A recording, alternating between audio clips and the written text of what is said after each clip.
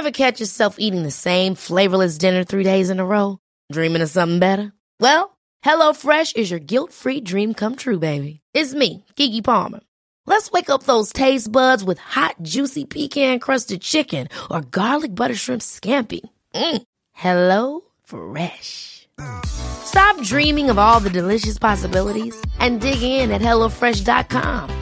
Let's get this dinner party started.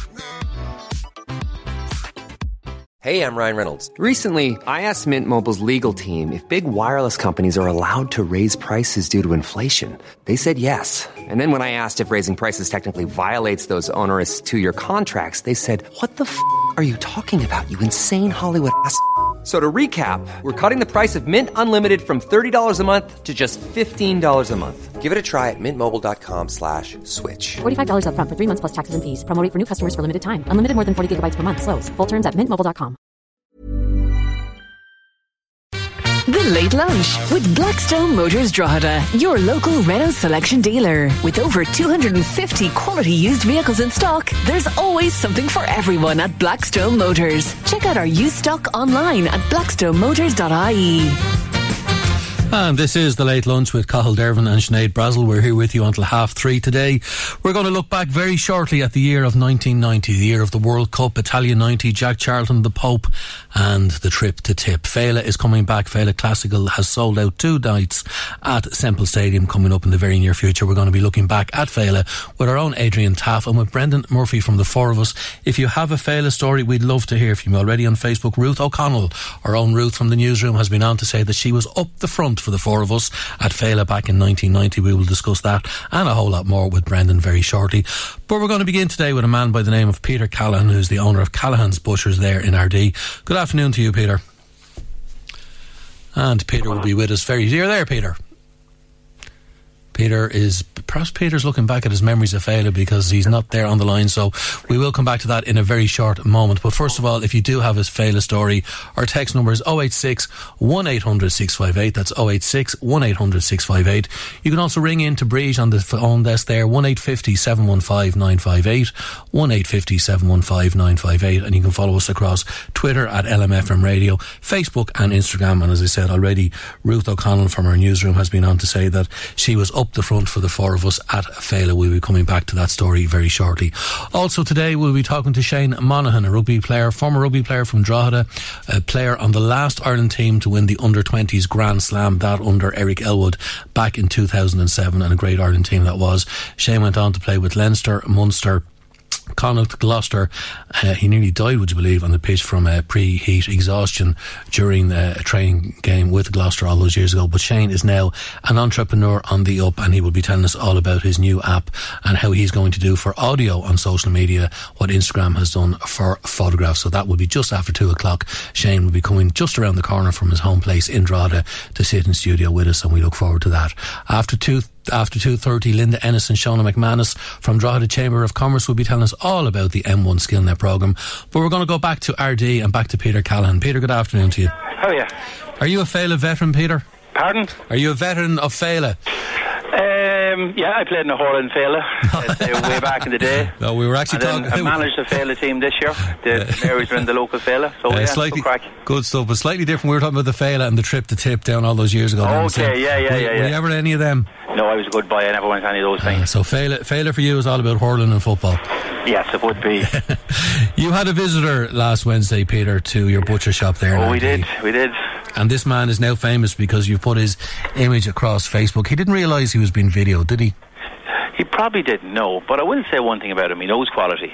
You're ready to go for a good bit of steak or a good salad roll out of the deli there, so we'll give him that. What time of the night was this? Oh, it was at 4 o'clock in the morning. Exactly. The alarm centre rang me about 2 minutes past 4, and I just checked the cameras, because sometimes some of these alarms can go off with something falling off the shelf or whatever. But I was just about to check the cameras and got a phone call off the local postman, Brian Farley, and he said, "Brian, Peter, you're after been broken into." So I rang back to monitoring centre. Yeah, we've been broken into, and they rang the guards. And I'd say between getting the first call and getting over the shop took me 4 to 5 minutes, and the guards were there before me. So fair play to the guards; they were there. He didn't have very long.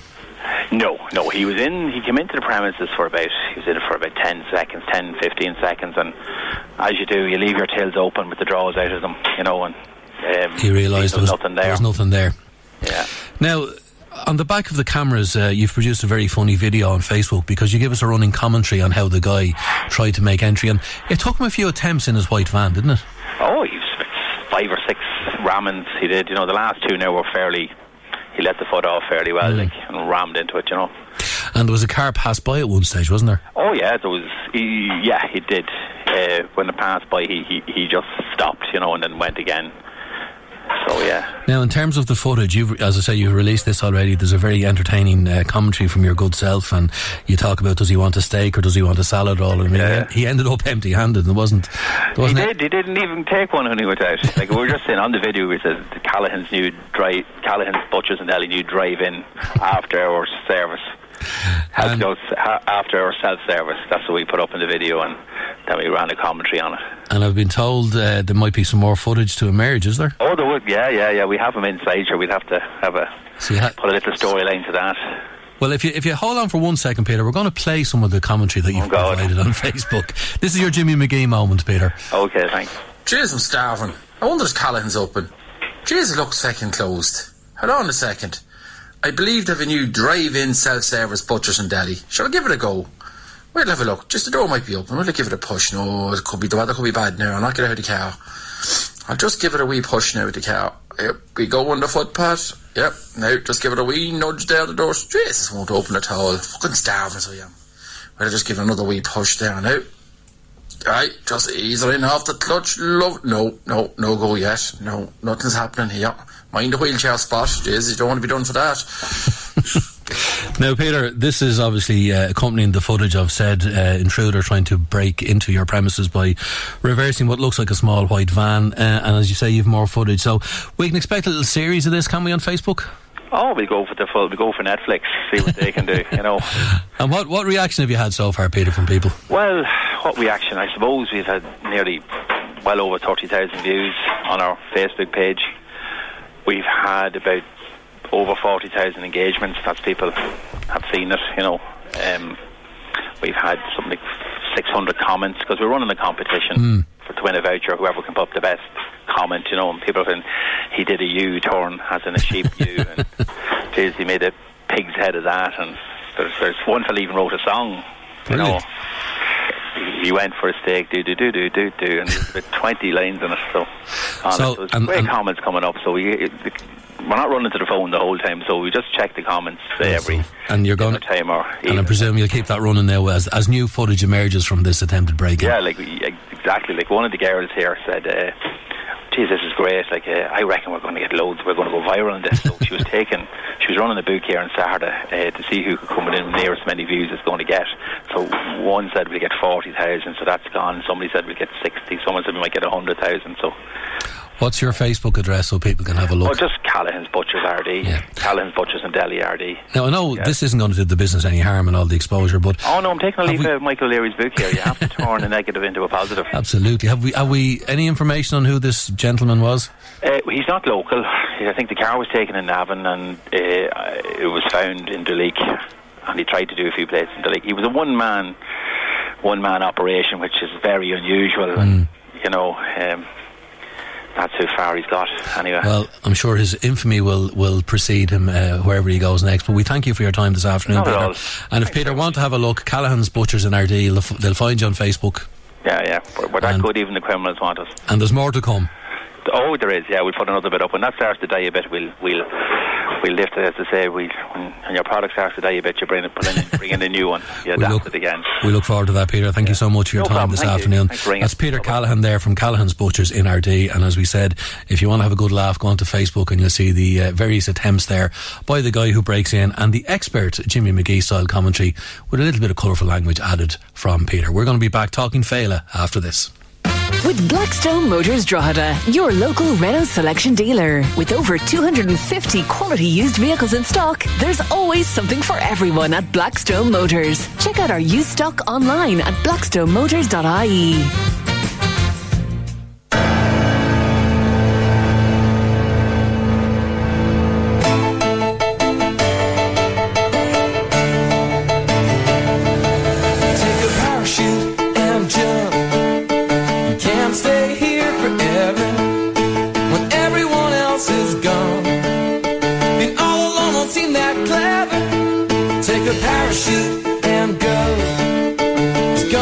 could be some danger.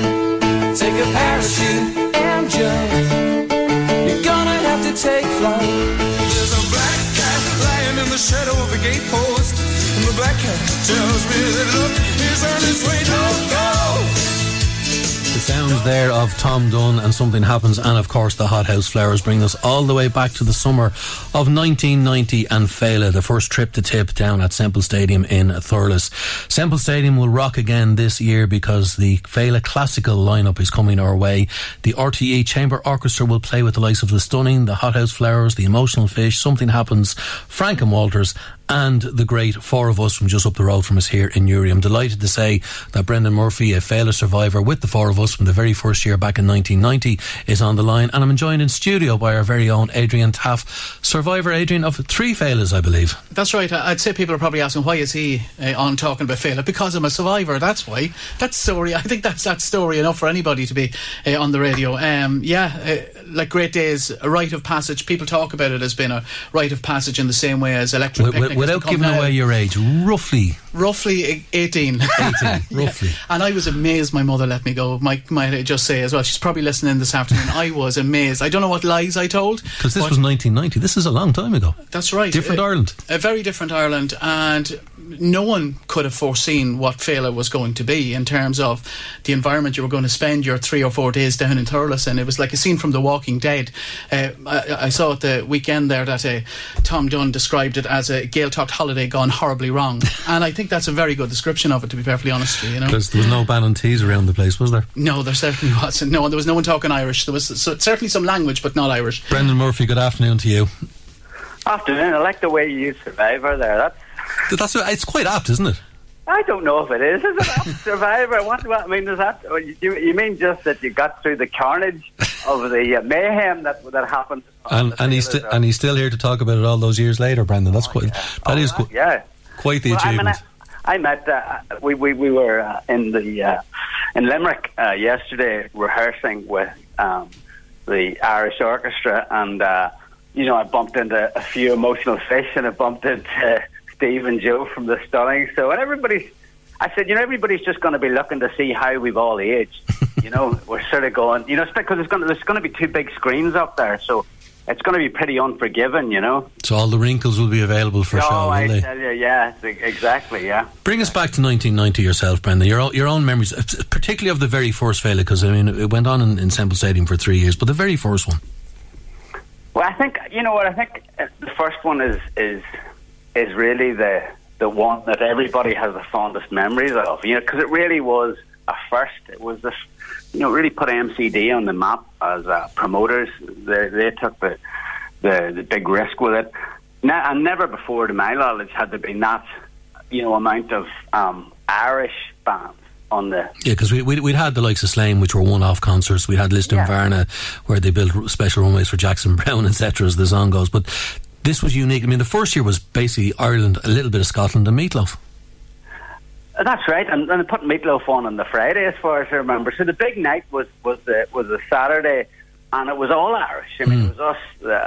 Something Happened, the Hothouse Flowers. Just a series, just a series of bands. The Soul Doctors as well. I think that it's one thing putting a show on with Irish bands, but it's another one expecting 30,000 people to turn up to it, and that's really, I think, what.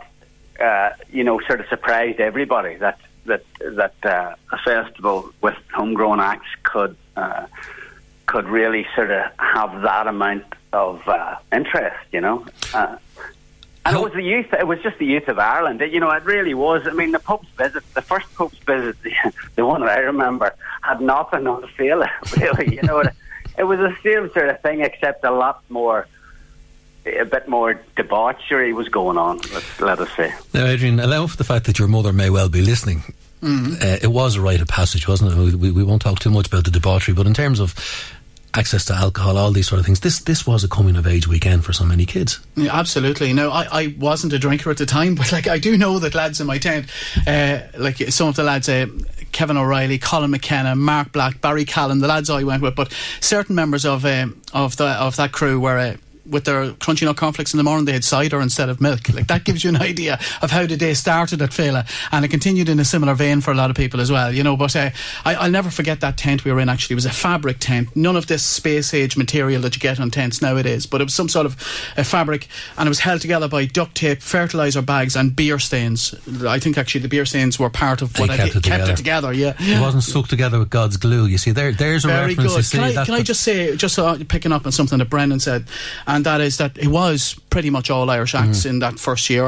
But I don't know if Brendan would agree, but it was a unique time for Irish music. There were so many really huge Irish acts, like the four of us and Something Happens were almost the Beatles and the Stones in Ireland at the time. There was huge following for all those acts. I know you have the Coronas and Codaline and all that nowadays too, but just indigenous Irish acts, it was something, it probably couldn't be done now, you know. Brendan, can I ask you, there was a very famous guitar player sitting on the side of the stage when you were playing.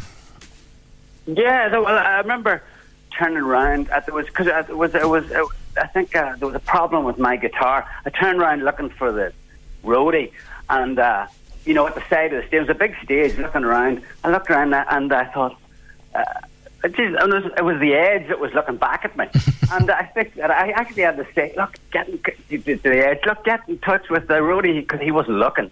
That's how good he was. And the Edge had to tap him on the shoulder and say, "Look, there's a problem." But I mean, it was, you had, members of U2 down at that first Fela. You had back at the hotel. I remember guys out of Clannad had turned up. But a lot of people just turned up to see, that weren't even involved, just turned up to see what all the fuss was about. I mean, it really was, Adrian's right, really. It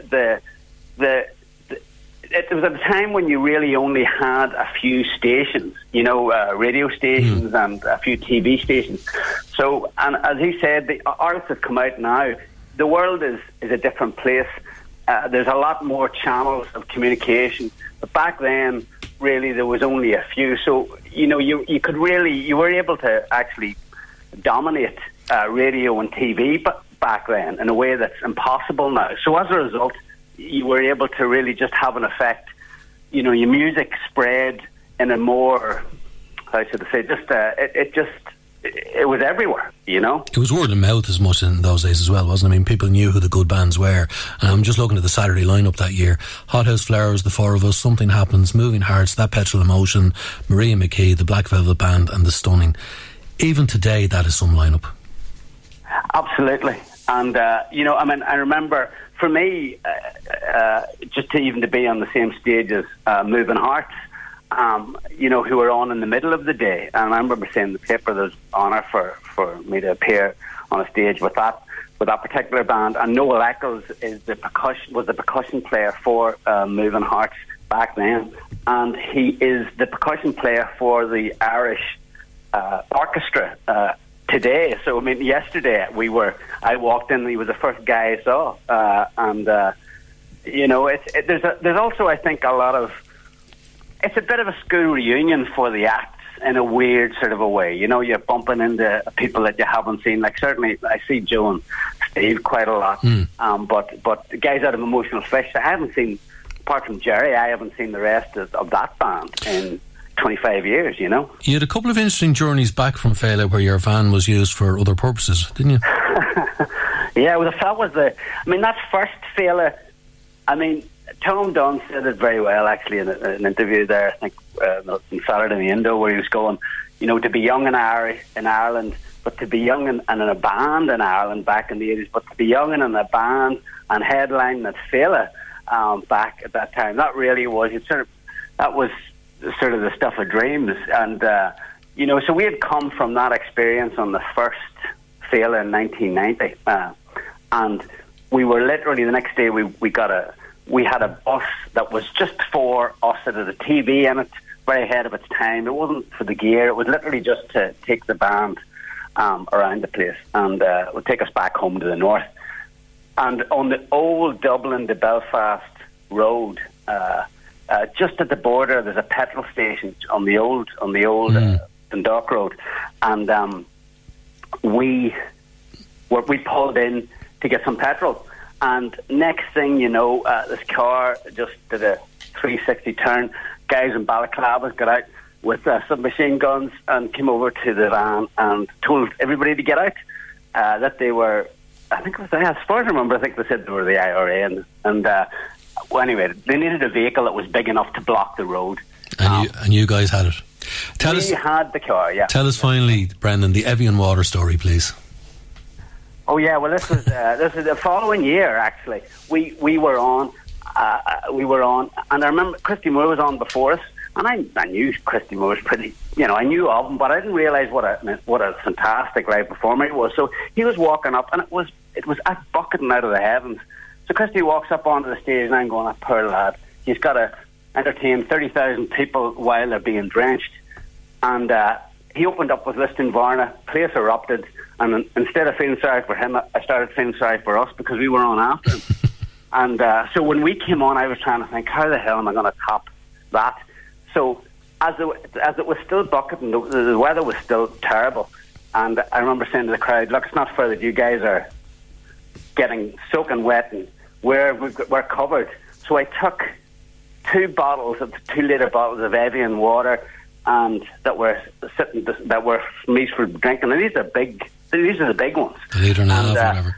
Yeah, and I didn't know at the time, but they'd been taken out from one of those sort of big sort of canisters that were full of ice, and I said, I'm in solidarity, I'm going to get a bit wet myself, so I poured both of them over my head, not really connecting, the electricity water. That woke you up fairly quickly. But everybody else did. Everybody else was running for cover anywhere near me. And then basically the stage became a skating rink, and Extreme, I don't know if you remember them, More Than Words, that American band, who were actually a bit of a hard rocking band, really. They were on after us. And the guy launched into a run before he even sang a word, and off he went. Off he went. I think he broke he certainly sprained something anyway. So Brendan, yeah, I mean, I could talk to you all day about stories regarding Fela. Brendan, we look forward to seeing you at Fela Classical again. Thank you so much for your time this afternoon. Brendan Murphy there from the 4 of us. One quick word, and in one word, will you go again, Adrian? I'm going. You're going. Excellent. We look forward to talking to you about that. We'll be back after the news and this ad break. The Late Lunch with Blackstone Motors Drogheda, your local Renault selection dealer. With over 250 quality used vehicles in stock, there's always something for everyone at Blackstone Motors. Check out our used stock online at blackstonemotors.ie. And you're very welcome back to the Late Lunch with me, Cathal Dervan and Sinead Brazel. We're here with you until 3:30 this afternoon. As you heard before the break, we were talking to Adrian Taff and to Brendan Murphy from the 4 of us about the Fela back in 1990 and the return of Fela Classical this year, Fela 2018. Irish Chamber Orchestra will be playing with various bands, including the Stunning and the 4 of us. And would you believe the first day sold out in 90 seconds? So they've added a second date to Fela Classical at Semple Stadium in Thurles. My next guest is a man who knows all about great sporting stadiums, not perhaps Semple Stadium down in Thurles for hurling or Gaelic football, but former rugby player Shane Monaghan joins us in studio to discuss Lemur. So we get that one right straight away. Shane, man. You're a Mornington man, first of all. That's correct, so yeah. You're on home turf today. I am indeed, yeah, and very home. I went to school just across the road in St Oliver's Community College, so it's been a while since I've been back up here, but it's great to be back, and thanks for having me in the studio. You're more than welcome.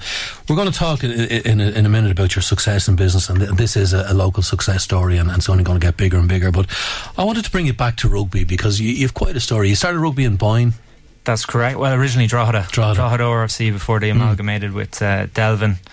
Played my underage. Played with a bit of football back in the day with Drogheda boys, and then went back to Boyne RFC and worked my way up the ranks there until I... What was it about rugby other than any other sport that was special for you?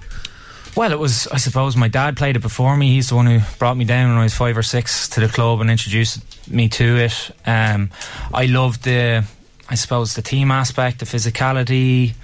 I don't know, I played all sports. I played Gaelic, I played soccer. I played Gaelic right up until I was 18 as well, which I loved, and they complemented each other really, really well.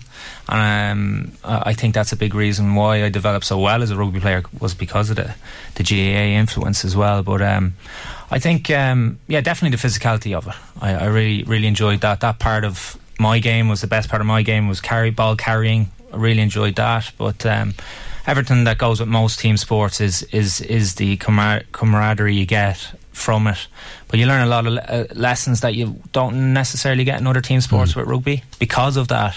Some of which I'm sure you're only realising now that these were important. You mightn't have thought it at the time. Yeah, no, 100%, and it's something that definitely lends itself to what I'm doing now in the business world, and it is actually that network of friends and teammates that you've made over the years, and people you may never have played with in the business world are all in the rugby, and they understand it, so you're on the same mental wavelength, which is great, you know. Now, going back to the age of 12, and at this stage you're playing rugby, you're playing a little bit. I think there was only a little bit of rugby in school at that stage. You were, but was Boyne gone by the time you were 12? It was, yeah. That's when I made my return from Drogheda Boys. Yeah. So at the age of 12, you had a very clear goal in your mind as to what you wanted to do with rugby. Yes, and there's one thing, we have proof of it. The Ollies, St Oliver's across the way were brilliant. They had a thing when you came into first year. They recorded a video with every new student or pupil and asked them what you want to be when you grow up. And then at the end of your time in St Oliver's, they play it back. I had a very clear vision in my mind. I was going to be one of two things. One was a professional rugby player or join the army. And I ended up being a professional rugby player, and I was very lucky to have that, because I think that's an issue sometimes with a lot of young people today. They nearly have too much choice, so they don't know what they want to be, and I can go from when they're in secondary to when they're in college, and they still don't know what they want to do. So no, I was very lucky to, and it certainly helps you achieve what you want to do. So that clarity was there from the very off. This massive, is what you wanted. Yeah. And in those days, professional rugby, correct me if I'm wrong, I'm just thinking back, but it was just getting possible to have a career then, wasn't it? I mean, it was only just very early in the professional era? Yeah, very early, definitely. Like at the time when I was in Boyne, Leinster were whipping boys in the league. You know, you'd be watching them in Shamrock Lodge and after training on a Friday night in the Celtic League, as it was known, and they'd be getting beaten by 20 or 30 points. And to say that now, for modern Leinster fans who never saw that, they wouldn't believe you, you know, but it was the truth. And even the facilities and, you know, where Leinster is now compared to where it was when I started in a sub-academy, completely different. And as you said, it was only the beginning, and I don't want to say it was easier, but there was less people doing it, you know. It's the competition to become a professional rugby player now is getting higher and higher and higher and higher, and the standard, and in Ireland especially, because we're successful, number 2 in the world now, you know. But it's brilliant for the sport, and it ties into the IRFU were very, very smart in their policy in terms of having players you had to play in Ireland in order to play for Ireland. And at what stage did the academy then come knocking on your door? Do you remember how that came about? Yeah, it started, so the Leinster, the Leinster Rugby Union, that they keep an eye on you school level, and there was different camps, summer camps and that kind of, and they were all, because it's a small community, so the coaches who coach in the camps would be the same guys involved in Leinster, and they spot talent. And I think from the age of 13 or 14 I was going up to summer camps which were organised by Leinster in Old Belvedere, and then for me that was my schedule every summer. So the pathway was there, form. yeah, definitely, and you build a good relationship with other players and the coaches the whole way up, and then you get into your representative, like in, I don't know if it's still the same now, but when I was there you'd have, like, we were in North Leinster, you have to do your trials for North Leinster, you make North Leinster and then full Leinster and Ireland and so on. So you become the full-time professional rugby player. You become a full-time, other than school, like the first stage for me. So when I left secondary and I stopped playing all other sports, and made the decision and it was going to be full-time rugby, I was in the Leinster Sub-Academy, which is more or less full-time outside of college, but you don't get paid. So I did that for 2 years. And what were you studying in college? I did product design in DIT, which lends itself very well to what I'm doing now, which it was a tough degree. It was a full engineering level 8 honours degree, so it was a balancing act. And this is a thing I mentioned to you beforehand. We have the RPI, Rugby Players of Ireland, and also the RPA, Rugby Players Association, which is the player welfare unions. And they've a massive emphasis on, you need to have something outside rugby because your career could be as you well know, as I do, and so I always had that in the back of my mind. As much as my 100% focus was I'm going to be a professional rugby player, I knew it didn't last forever and could be over at any time. And they're not like the soccer players where you get one contract in the Premier League and you're made for life. No, very much so, and it is a difficult thing. to focus because to be a successful professional athlete, you have to focus 100% on it, but then you have to try and focus on something outside that needs 100% focus to be successful at it. So definitely is a balancing act, and it's a very difficult thing to do.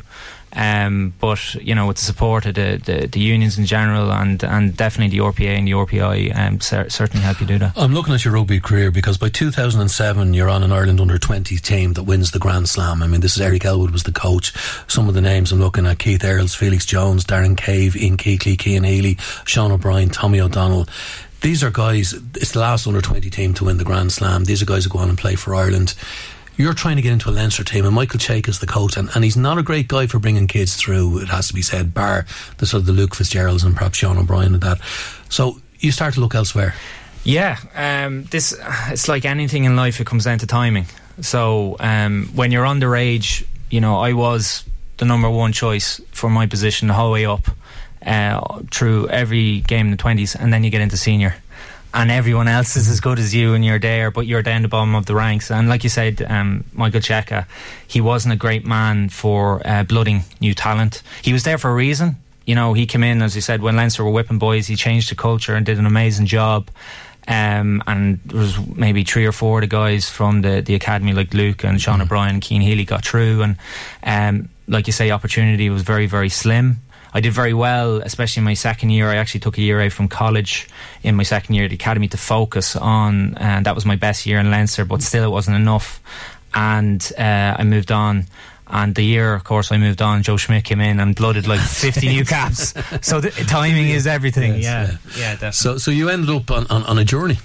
I did, yeah. I ended up on a journey. I went over to the West for a season with Connacht again, which at the time was very disappointing, but looking back was a brilliant thing to happen for me, because the door was effectively closed for me in Ireland, and no room at the inn situation, and I'll never forget it. I remember going to Blackrock. I played with Blackrock College in the AAL at the time, and I went back, and this is a positive and a negative story. It's extremely positive because of how the rugby community looks after people and try and support them when they finish. And I was only 23, I think, and the lads there were asking, so what are you going to do now? You're retired. I was 23, and it's got and I kind of like, what are you talking about? Yeah. And I was determined, as I said, I'm not retired. And through the jigs and the reels, I found it very difficult to find a club at the time as well, because I was let go from Connacht, who at the time they were at the bottom of the league. It's changed now, but it was difficult. And there was one guy, Andre Besser, who gave me an opportunity as a South African coach. He's very influential to me in my career. He's a two-sided coin. He's one of the best scouts for talent I've ever come across. He rang me up. He was in Rotherham at the time in Yorkshire in England, and he said in his South African accent, you come over to me this time next year, you will be playing in the Premiership. And he was right. You got to Gloucester. I got to Gloucester. Within a season in Rotherham, I played 28 and they championship. Were second division at the time. Second, yeah, and that's a tough league. And I think Premiership teams see if you can make it in that league, you can make it in. You're blooded, really. And I said 28 games in a row. I played more rugby in one season than I did in 4 years in Ireland. We're going to go to a break, and after the break we're going to talk about your business. But just before we go to the break, tell me very quickly about the pre-season match when you got heat stroke, basically. Well, it was actually before that. That was my second season in Gloucester, pre-season, and we were training with the SAS, and we had this thing called Front Up Friday. You arrive 3 o'clock, 4 o'clock in the morning, you don't know what you're doing. We ended up in a bus. We drove up to Yorkshire, 4 or 5 hour bus journey. Ended up training with the paratroopers under the guidance of the SAS. Hottest day of the year, and ended up getting heat stroke, which was not great. Which led to me then 4 weeks later coming back far too early. Really, I found out later that it's actually 6 months before you're meant to be back. Yeah, and this was a serious dose of heat stroke. 10% of people die of what I had. My body temp got up to 42 degrees. And I know you.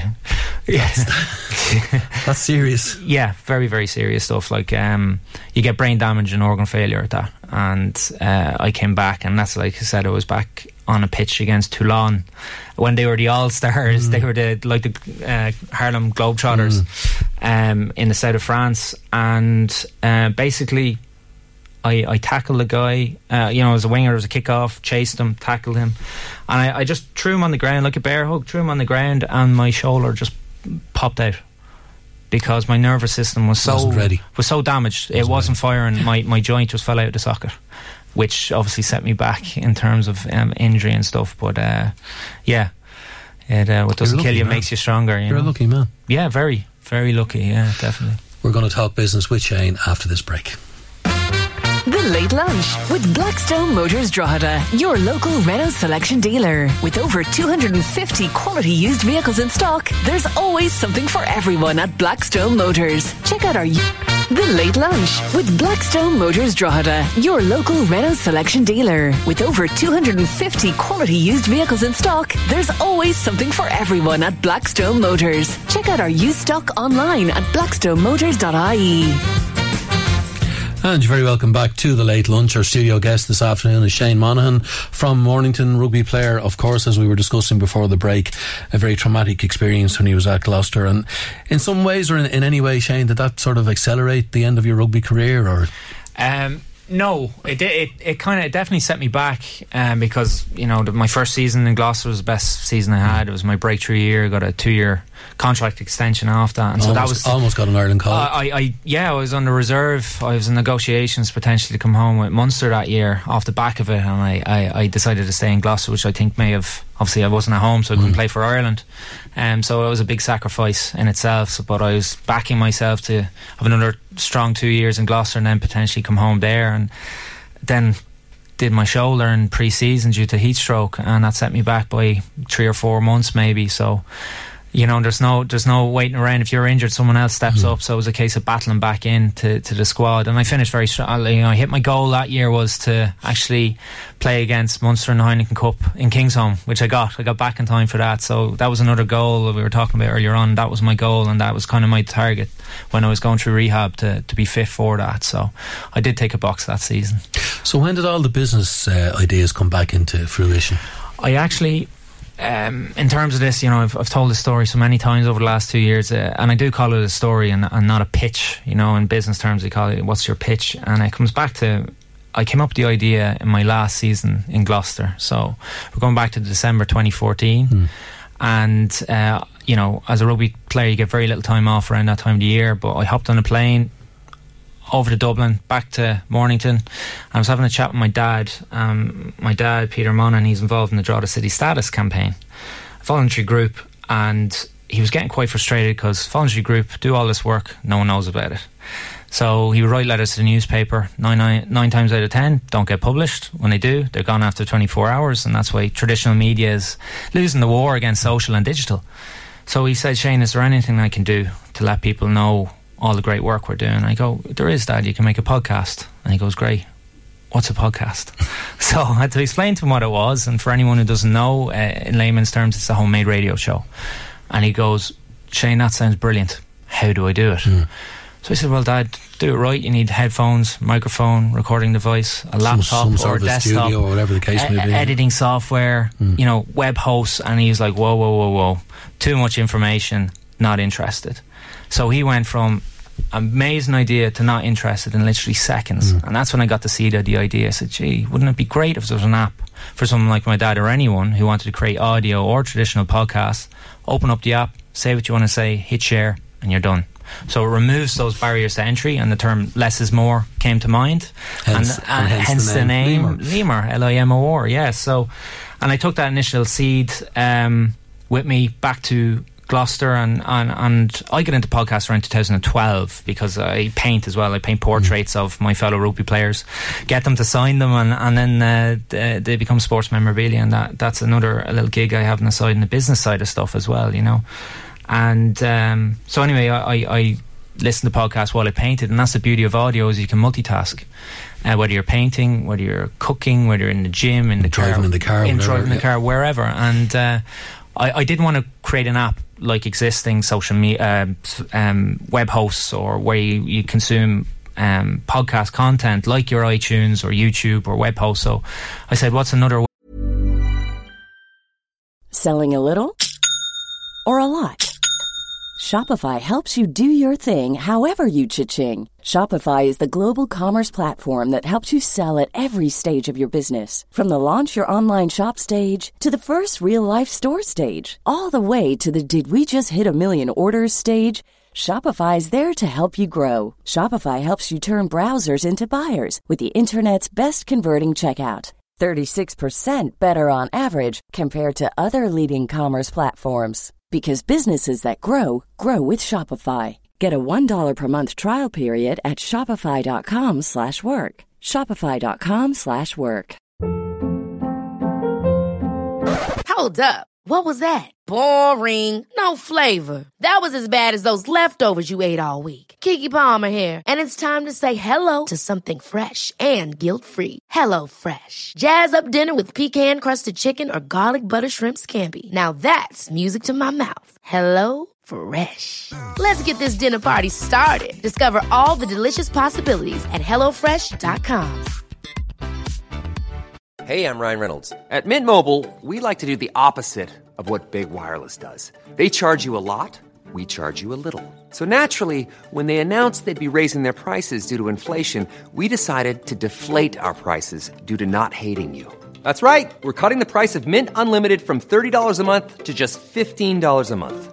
Give it a try at mintmobile.com/switch. $45 up front for 3 months plus taxes and fees. Promo rate for new customers for limited time. Unlimited more than 40 gigabytes per month. Slows full terms at mintmobile.com.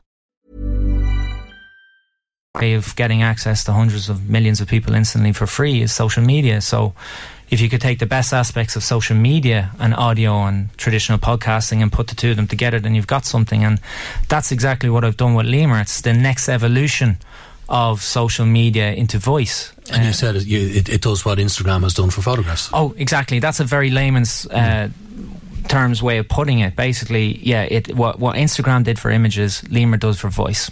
You can now instantly, without needing all that equipment, as I mentioned with my dad, you can download the app for free.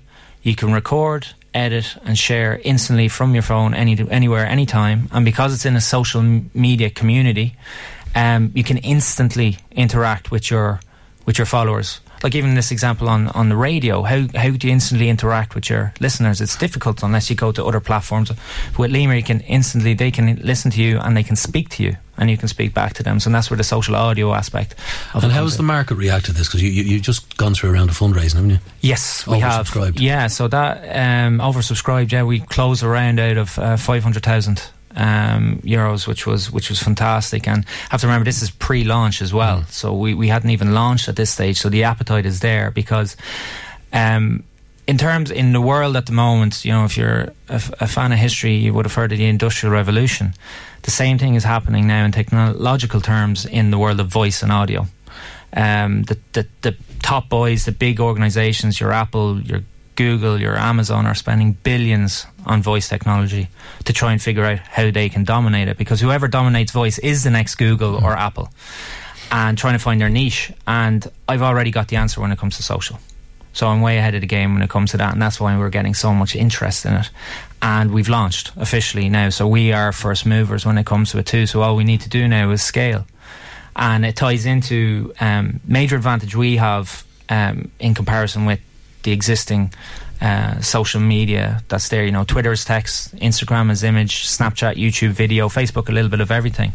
And WhatsApp, as we know from the Stephen Ward story last week, that's right. Audio, has an audio element to it. Exactly, but all those ones, their foundation is visual and tactile. Where that's secondary for me. My foundation is voice, and that ties into where technology is going, because you won't need your phone to use Lemur. You'll just need your smart device in your home. So you could be cooking breakfast in the morning and go, Lemur, play Conor McGregor's latest podcast, please. And you go, oh yeah, Conor here. You go like, share, recast. It's a very good accent, by the way. Oh, thanks very much. Yeah, I've been practicing.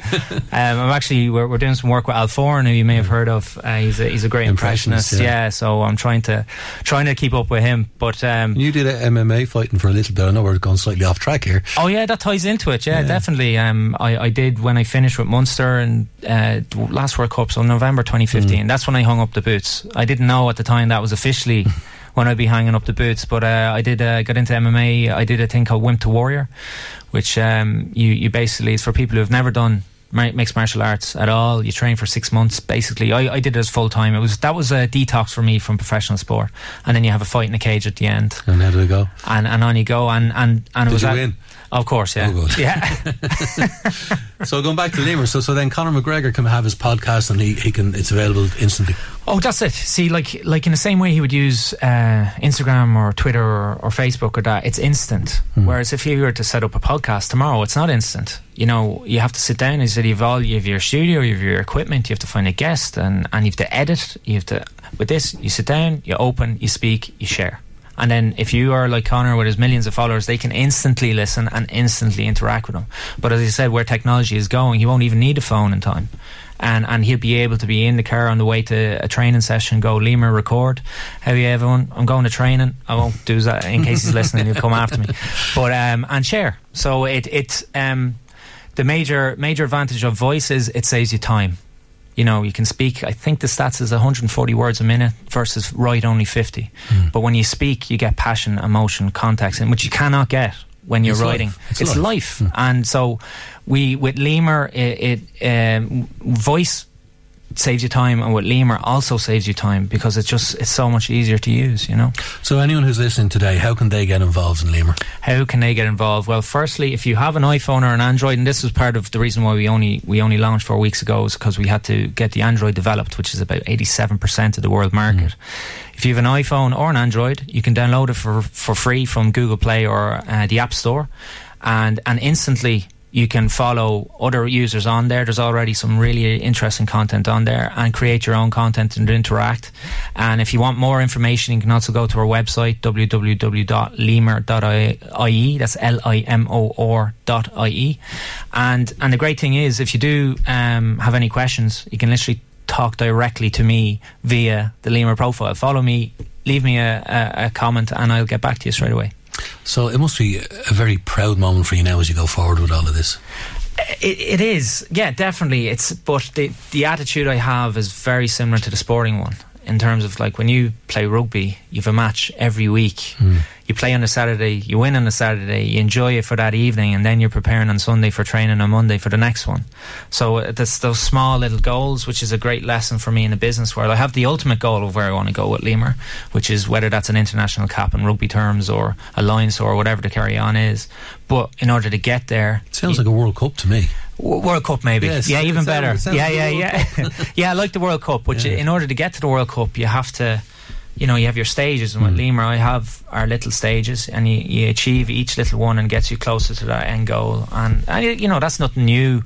I'm not spouting any unique insight, but it definitely is an attitude that I have because of my rugby career and the high performance situation I found myself in rugby, and the high pressure situations. I find the entrepreneurial lifestyle is very similar, and it's brilliant, and ironically less pressure because it's on my shoulders, I feel, rather than, you know. And I do have a team now. We've got Conor Heavey, he's one of the first guys to Lemur. Yeah. He's in with us, and we're building a team there as well. But it's I'll give you one example of a guy I met in London, very successful podcaster. He's built a brilliant business, and I just really finished the rugby and started the Lemur journey, and he turns around to me and he goes, I'd say this entrepreneurial thing is one of the hardest things you've ever done. Is that right? And I was like, no. And he was shocked. He says, what do you mean? I said, well, it's not life or death. I almost died a few months ago running up the side of a hill. This is a lot easier, and this is a lot more fun. So it's a remarkable journey. It's a remarkable story. We thank you so much for coming into us today. I know it brought back many memories of school across the road, etc. Making that journey in from Mornington, I'm sure. But Lemur, is the app, and website. Lemur.ie. It's LIMOR.ie. Less is more. Shane Bannon, thank you so much. Thanks for your a million. We'll be back after the break. Pleasure. The Late Lunch with Blackstone Motors Drogheda, your local Renault selection dealer. With over 250 quality used vehicles in stock, there's always something for everyone at Blackstone Motors. Check out our used stock online at blackstonemotors.ie. you often listen to your head. And you're very welcome back to the Late Lunch with me, Cathal Dervan and Sinead Brazel. We're here with you till 3:30 this afternoon. 086 1800 658 is our text number. 086 1800 658 is also our WhatsApp number. We're on Twitter at LMFM Radio, and you can give Breeze a ring on 1850 715 958. If you were at Fela, if you heard our conversation earlier with Brendan Murphy from the four of us and Adrian Taff of this parish, we would be delighted to hear your Fela stories. And if you have any stories you'd like to tell us about having your cereal with cider instead of milk, as we heard from Adrian earlier on, we'd be delighted to share them with our listeners over the course of the week. And one of our next guests is already turning her nose up at the idea of cereal with cider. Our next guest, I'm delighted to say, we're joined in studio by Linda Ennis, who's the network manager with the Drogheda Chamber, by our with M1 Skillset. M1 Skillnet. Skillnet, to be exactly correct. Irene McKeown, who is the office manager with Drogheda Chamber.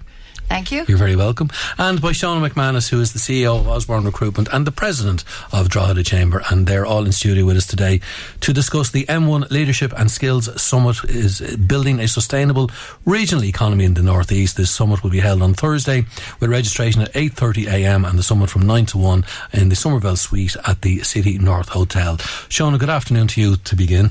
Hi, Cathal. How are you? I'm very good, thank you. Having us here today. Breakfast cereal with cider. It doesn't really. No, it doesn't. Maybe with prosecco. That'll be. Well, you see, that'll be the electric picnic version. But Ireland has come on a long way since Fela back in 1990. Tell us first of all, Shauna, M1 Leadership and Skills Summit. The concept. Right. Well, the concept initiated from, I suppose, the Skillnet steering group, which I'm also part of. And the idea was to bring a lot of people from the local area business community, from education sector and from local the politicians, etc., that sector, to come together to talk about the skills, the current skills required in the area and the skills of the future for the area. And coming at it from all different angles. So from a business today, education today, and then what we need again for the future. So that's where the idea came from, and we decided then as a steering group within the Skillnet, which is led by Linda back in the office, as you said, Carl, that we would pull together a group of people who have experience in this area and there's a lot of people who are researching and pulling together statistics within this area as well, to get everyone together and share that knowledge so that we all have a joined up approach and we all know exactly where we're at right now and where we need to go for the future. And it's a conversation. And the future is very important, because if we look at the development in the whole North East area, number one, but particularly Drogheda, for example, I think I was on the Michael Reid show a couple of weeks ago, 5,000 homes being built north of the river at this moment in time, never mind going forward. So for you, Linda, the future is very important in this. It's so important, and it's about the North East as a region, but it's about keeping the talent that we have here.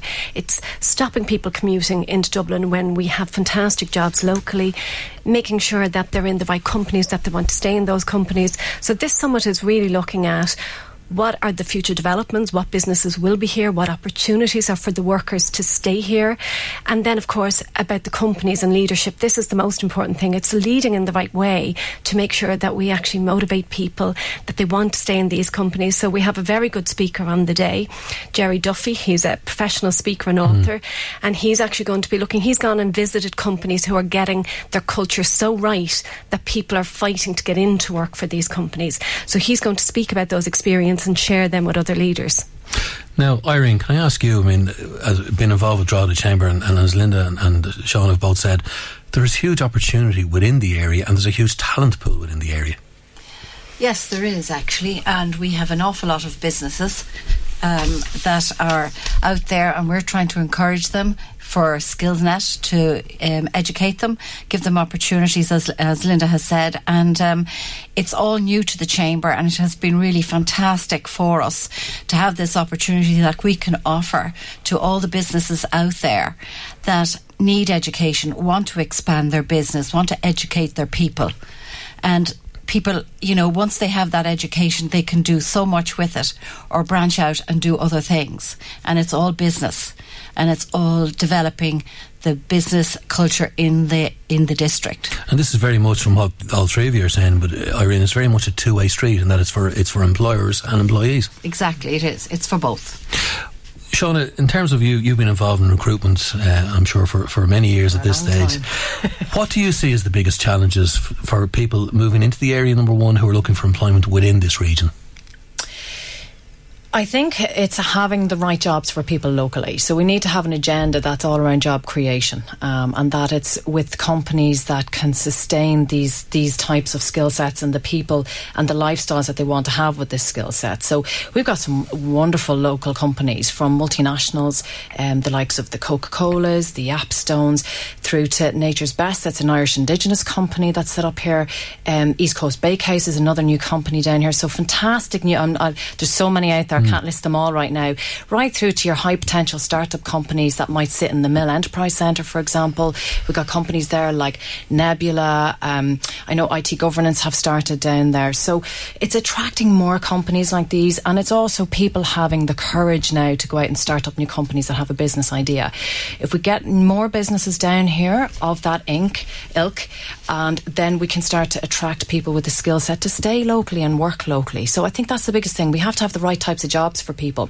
There's loads of jobs in the local area.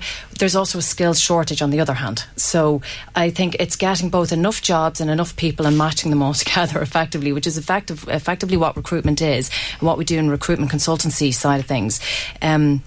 But certainly we do need a lot more jobs down here. That conversation really needs to get stronger. I know that there is a refocus on the regional jobs for growth, etc. now as well at the minute. So so I think it's a good mix of having the right companies locally for people and then having the right skill sets. With regard to the right skill sets, I think then there's an agenda in terms of identifying what those skills are for the future now, so that we can start to educate and train people so that we are ready for the future. Because there are jobs today that weren't there 2 years ago, and 4 years ago there were jobs that we couldn't find people for that are no longer required anymore. So it's changing very quick. Linda, it seems that this, and to use Shauna's expression from earlier, it needs joined up thinking, but it's a very broad join up you need to do, because you've got to have government, you've got to have education, you've got to have employers, and you've got to have employees.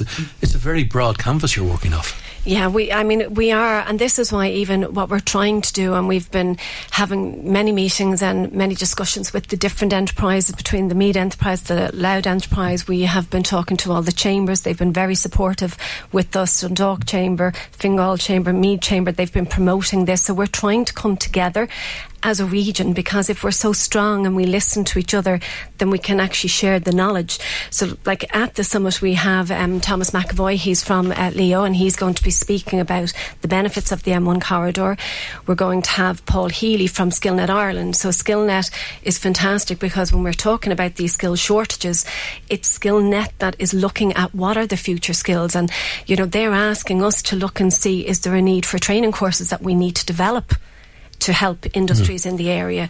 So, if there's companies out there and they have a training need and they think there isn't the people out there, put your hand up and tell us, and we can actually look. We're talking to DKIT at the minute about working and developing programs, and we work with DIFI as well. So, it's loads all about collaboration, which is really exciting. We're going to come back to all of this after this quick break.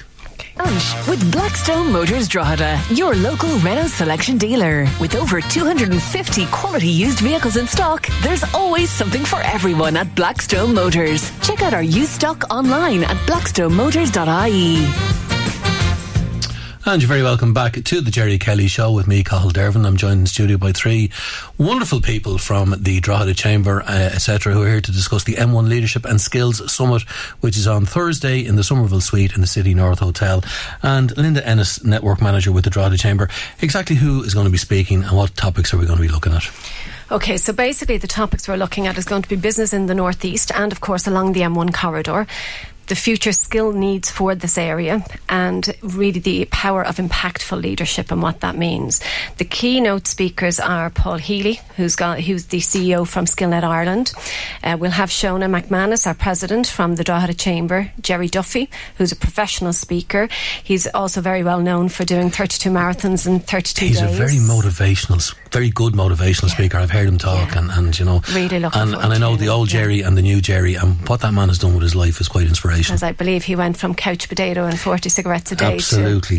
He's turned his life around. So he's going to be with us, and we'll have Thomas McAvoy, who's the head enterprise in Leo. And then we're going to have a fabulous panel discussion. So we're going to have a group of experts that are going to talk about the Northeast being the right location with the right skills. And the people who will be discussing on the panel are Pete Rowan from Yapstone. We have Michael O'Dowd, Regional Skills Forum. We've Roz O'Shaughnessy from BD Medical, and Brian Drain from DAA in Dublin Airport, and Dr. Michael Mulvey from DKIT. So we've quite a lineup of speakers, yeah. And Sean, I think you're going to chair that debate, aren't you? I am indeed. Yeah. What sort of questions do you expect to come from the floor? I think maybe questions such as what do we think the skills are for the future, because it's a bit grey. I mean, it's as we said already, the jobs we had 2 years ago are totally different now today, nearly in some cases. So how can you possibly start to foresee for the future in the next 2 years? But we do need to start more of a conversation on that. I'd expect that type of question. I think there'll be questions around what is the right type of leadership to develop skill sets. How do you develop current skill sets to get them ready for the future as well? What's the right type of leadership skills? What do employees want, and what do they expect as well? You know, because you are going to need people to change their own set of skills. Employees are going to have to say, I can do X today, but I'm going to have to look at doing Y tomorrow. That's it. And you know, that's exactly the point. And I was in the studio a couple of weeks ago with Jerry, and he asked me if there was one thing that I could change at a political level or government level, what would it be? And for me, it genuinely would be that employers would have to train and upskill their employees on an ongoing basis. And you know, that's exactly where the SkillNet comes into play as well, because the SkillNet is a government co-funded training training courses for employees and employers to actually participate in and to harness, I suppose, to develop their skills. And most training that's offered, it's 52% funded. So a course that might usually cost €400 is €200 odd through the SkillNet, you know. So there are facilities, there are supports there for people and for employers and employees to gain access to. It's just a matter of reaching out and having a conversation with Linda in the SkillNet. Yeah. It's there and it's very important. And your door is open. Yeah, and there's fantastic courses coming up. I mean, I get excited. We have, Illuminate, which is a female entrepreneurial program. Next week we have finance for non-finance managers. So if you need to know about accounts, credit control, we've got a fabulous speaker coming next week, actually, in the Arts Centre. We have Noel Davison from the Entrepreneur Academy, and he's speaking about communication in business and how do we communicate, and that even carries into our personal life. So many great events coming up. So if you want to go on to m1skillnet.ie, that's our website, you'll be able to see all of the lineup of speakers and courses that are coming up. But also, if you want to book for the summit on Thursday, time is running out, so people need to get their tickets quickly. So just to tell people that, again, very briefly, Thursday is all about... So Thursday is all about the North East region and how we're going to work to make this the strongest region for everybody to stay in, work in, develop in and live in, and don't commute anymore. And if people would like more information or tickets, yeah, come to m1skillnet.ie or you'll direct them from there. Yeah. Now, Irene McKeown from Drogheda Chamber, you have another story to tell us about the Drogheda Business Excellence Awards. Give us an idea of what's going on here. Yes, thank you, Cathal. Well, the Drogheda Business Excellence Awards is now in its 14th year, and it has been very successful over the years, and this year will be no exception, please God. We have some new award categories opened up, and the applications are now online on droghedachamber.com. You can download your application, submit it to the Drogheda Chamber, wait for the shortlist, and then come to the ball and party. And we've a lot of things going on. We've a couple of new awards. One is Employee Training and Development. It's open to all sectors. Another one, which I hope will be people will grasp, which is the Family Business of the Year, which there are a lot of businesses out there that could really do something with this. And we have the FLA Award, being the year of the FLA in Drogheda. We have contribution to the FLA. So you need to download the application online, have a read, look at what's there, or contact the Drogheda Chamber at 041 98 33 544, and we'll be happy to help you. And there's a very special event tomorrow for anybody who would like more information on any of these 14 categories. There is exactly that. We have a workshop taking place up in the Drogheda Chamber tomorrow at 10 a.m. and anyone that would like some information, some tips and guides on how to fill out your application form, give us a call and come see. One of our top judges will be there to help you, guide you, fill out this form, and that's your start. And that's in the Chamber office, which is on the Dublin Road opposite Lambia. Opposite exactly. Lambia. So. How excited are you with the new additions this year? Oh, they're good because we've tried to cover a lot of different aspects and have something for everybody. So this is what we've done this year. And if you get through to the finalists, we have a People's Choice Award. So you can encourage your friends and your colleagues to go on, and your customers to go online or vote for you. I'm looking at the programme of events and the key dates for the diary. So as you say, the workshop tomorrow 10 a.m. in the Drogheda Chamber office on the Dublin Road. Entries close on Monday the 1st of October. Shortlist will be announced on the 24th. And then between the 29th and the 9th of November, mystery shopper will arrive at your business to test you out, and you've no idea who this is. No, that's a quelle surprise. Yes, you'll. There will be some retail awards. We have a few that will require a mystery shopper, like the Health, Hair and Beauty Award. The applicants will be given dates to expect their mystery shopper. It will be over a period of 2 weeks. They won't know when, but they'll have an idea, and we'll go from there. That'll make a great video in itself, never mind. And then the judges will interview on the 12th of November, and the awards 24th of November. 24th of November in City North Hotel, a gala night, super night out. I'm reading here, it says guests will get the star treatment with a red carpet arrival, enjoy a complimentary drinks reception before making their way to the awards ceremony, a lavish sit-down dinner and some live entertainment. That's correct. So that's the reward at the end of all this, but the biggest reward, of course, is to win one of the Drogheda Business Excellence Awards. Yeah. Recognising your business, reward in excellence for your business and your customers and your employees. Give it a go. Shauna, on behalf of the Chamber, I mean, this has been a great year for Drogheda with the FLA. Absolutely, it's been a fantastic year so far, and it's not over yet. As we get ready for the FLA again next year. Well, all roads lead to the City North Hotel for those Drogheda Business Excellence Awards on the 24th of November. This Thursday in the same hotel is the M1 Leadership and Skills Summit. My thanks to Irene, to Linda and to Shauna. We'll be back after this. Thanks. The Late Lunch with Blackstone Motors Drogheda, your local Renault selection dealer. With over 250 quality used vehicles in stock, there's always something for everyone at Blackstone Motors. Check out our used stock online at blackstonemotors.ie. The Late Lunch with Blackstone Motors Drogheda, your local Renault selection dealer. With over 250 quality used vehicles in stock, there's always something for everyone at Blackstone Motors. Check out our used stock online at blackstonemotors.ie. You are most welcome back to the Late Lunch with me, Cathal Dervin and Sinead Brazel. 086 1800 658. We're here with you till 3:30, and we will be back, of course, tomorrow from 1:30 when our first guest in studio will be Oliver Callan, a man of many voices and a man of many talents, and we will no doubt sort of encourage him to use some of those voices. You might hear me interviewing people other than Oliver Callan.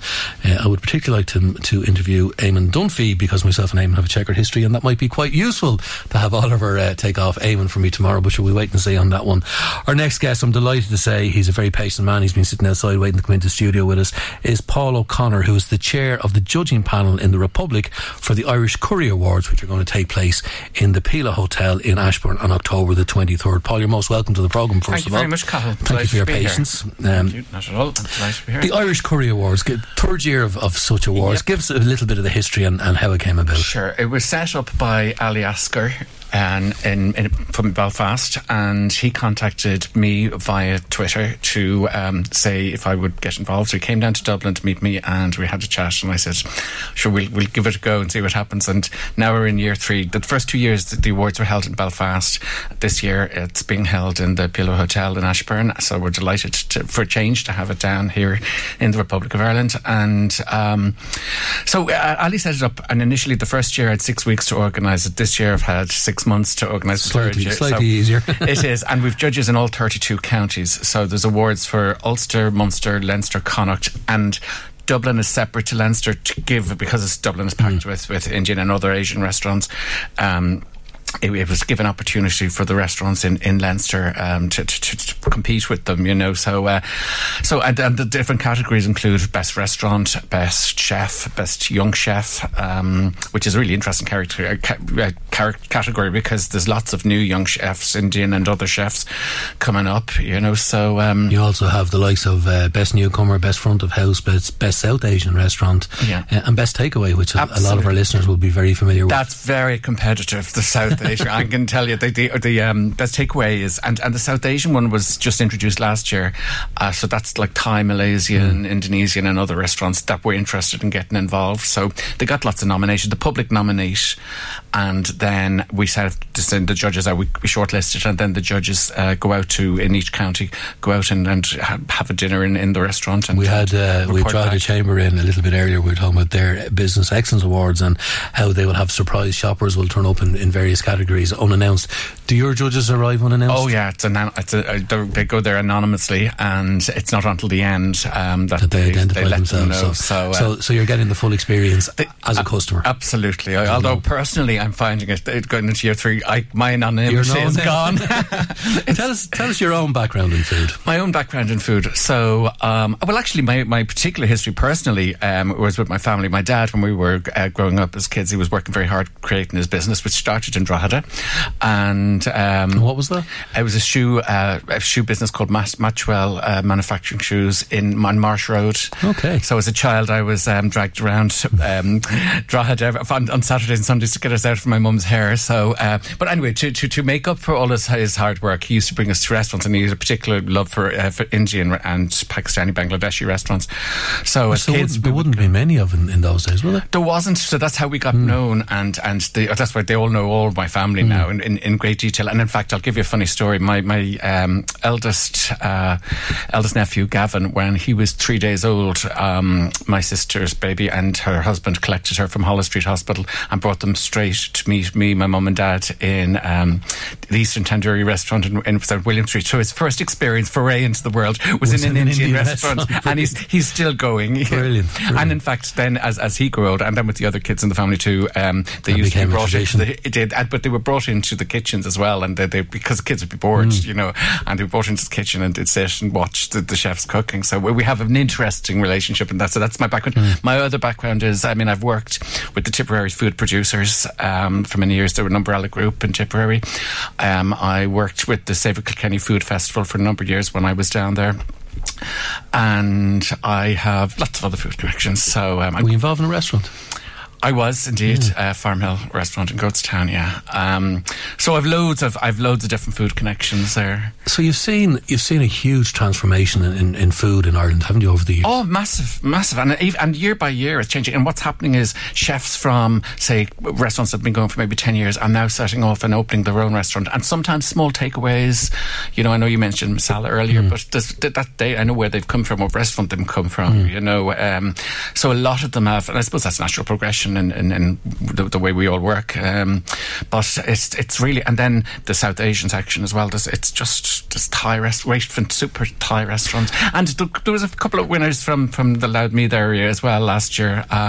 Tamarind in Drogheda won an award for the best romantic restaurant, I think it was, in Leinster, and Cinnamon Garden in Ashburn won a couple of awards, and have in previous occasions won best restaurant in Leinster. So there's really good standards around it. Very difficult. And isn't it incredible? We had some Sheridan cheesemongers were in with us a couple of months ago. Oh, yeah. They were just, the way the whole food industry from earth up has changed. It's just incredible. Absolutely. And the standard, and that makes my job very difficult. It makes the job difficult for the judges around the country. I know people say, God, it's really tough, Paul, just that they have to go and eat curries. But actually the reality is, because the standard's so high, if a judge comes back to me, say, for example, in Leinster, and says, this X restaurant in such a place, and the judge says this and this other place, they should really be the winners. And it's kind of like, and then they score them for me, and the scores are identical.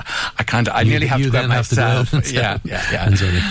Tell us about Indian food, because one of the things that has always intrigued me, and I think I was saying to you off air, I've lived in England on a number of occasions, and they love their Indian food. Yes. Presumably that goes way back to when there was a colony, etc., and the troops or whatever brought the food home.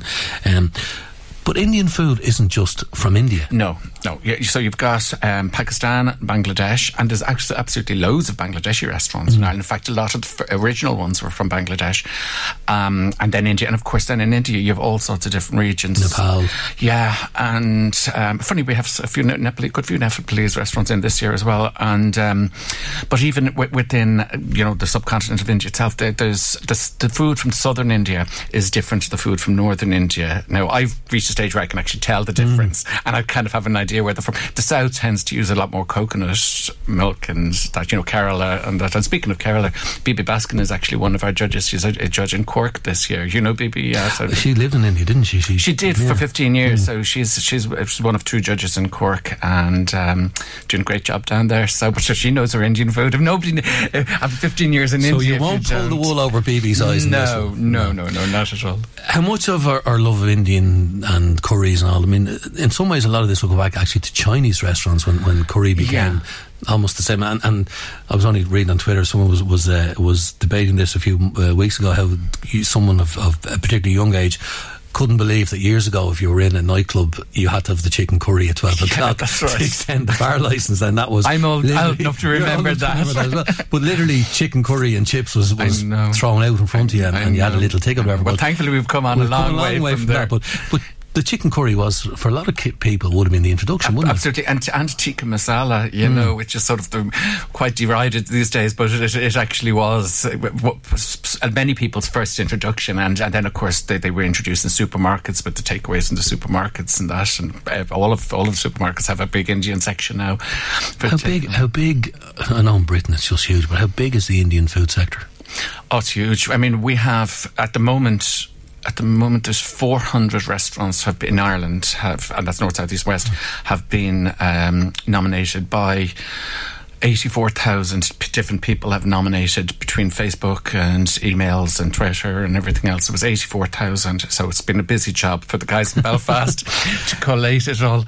I do have a bone to pick with certain Indian restaurants about chicken tikka masala, because a lot of it ends up tasting like tomato soup. I know. But it's and my kids get demented with this because not another one. Yeah, it's funny. And a lot of restaurants now don't actually have it on their menu, and they have become a lot more sophisticated. I mean, there's fine dining Indian restaurants specifically in Dublin, but there are around the country as well.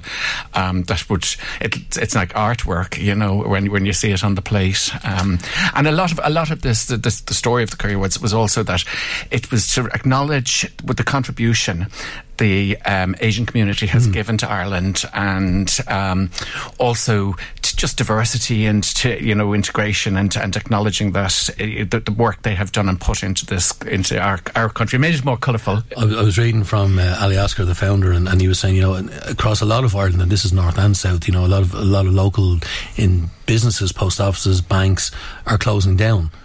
But the Indian restaurant, the Chinese restaurant, the Malaysian restaurant, whatever it may be, are in some ways contributing to keeping the community going. They are, and they're blooming. And it's not just Dublin and Leinster. I mean, this year we've got the most we've ever had from Connacht.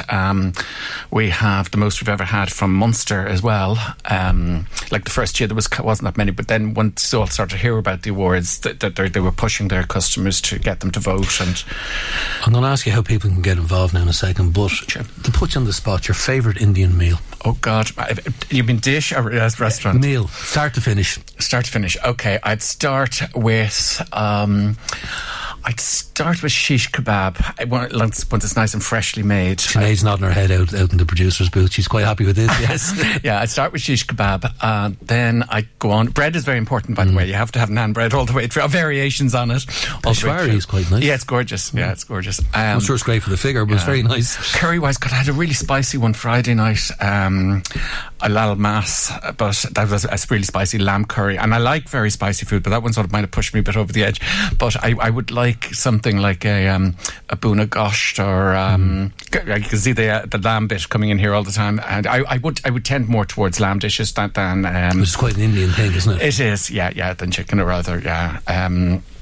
And then a dessert. I love traditional Indian desserts, which are difficult to get in places, but something like gulab jamun, which is a honey cake. And they're quite delicate, aren't they, the Indian desserts? Yeah, they are. Yeah, the real ones are. Yeah, and I know a lot of places, and I understand that they don't have maybe pastry chef or somebody there to make them, but and they've just got the traditional line of ice cream, but the more sophisticated ones are definitely have improved their and it wouldn't be the Ruby Murray, as they say on Only Fools and Horses, without the bottle of Cobra or Tiger, would it? Cobra sponsors of the awards. Yeah, absolutely. Yeah, I mean, Cobra Beer. I think we all like Cobra Beer, and I'm getting hungry here. I know, I'm hungry myself. It's not like I don't have enough curries. You did mention them in the Malaysian food, and Thai food. That's making a bigger impact. It has this year as well. Yeah, and there's great ones. Yeah, there's great Malaysian Thai restaurants, springing up and coming up in parts of the country, like actually sending somebody for curry in tub of curry. Would you believe? It gave me great joy. It gave me a great joy to find somebody, a judge in the area that could have a curry and cup of curry. Now, tell us, our listeners, while they're salivating over the prospect of their curry, how can they get involved in all of this? First of all, they can continue to, if they wish to nominate via the website, via the website, and which is Facebook. It's irishcurryawards.com. irishcurryawards.com and Facebook. It's Irish Curry Awards on Facebook. They can also, particularly in this area, if they're interested for tickets for the awards, they can find them on irishcurryawards.com. It's in the Pillow Hotel in Ashburn, as you said, on the 23rd of October. And God help the poor chefs that night. Well, it's interesting you should say that. The chef there is Indian, and a director of food and beverage is Indian as well. So they're well versed. They're well versed. Paul, I have to say thank you very much. Unfortunately, we've run out of time. Thank Paul you O'Connor very much, Cathal. From the Irish Curry Awards, irishcurryawards.com. .com is the website, and we look forward 23rd of October in the Peel Hotel. My thanks to Sinead. We'll be back with you tomorrow from 1:30 with Oliver Cowan. The late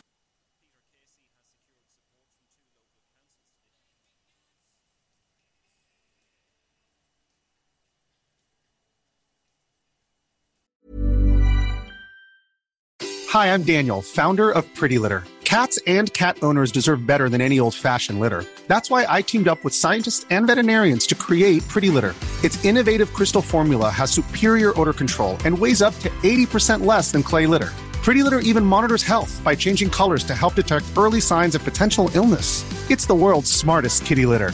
Go to prettylitter.com and use code ACAST for 20% off your first order and a free cat toy. Terms and conditions apply. See site for details.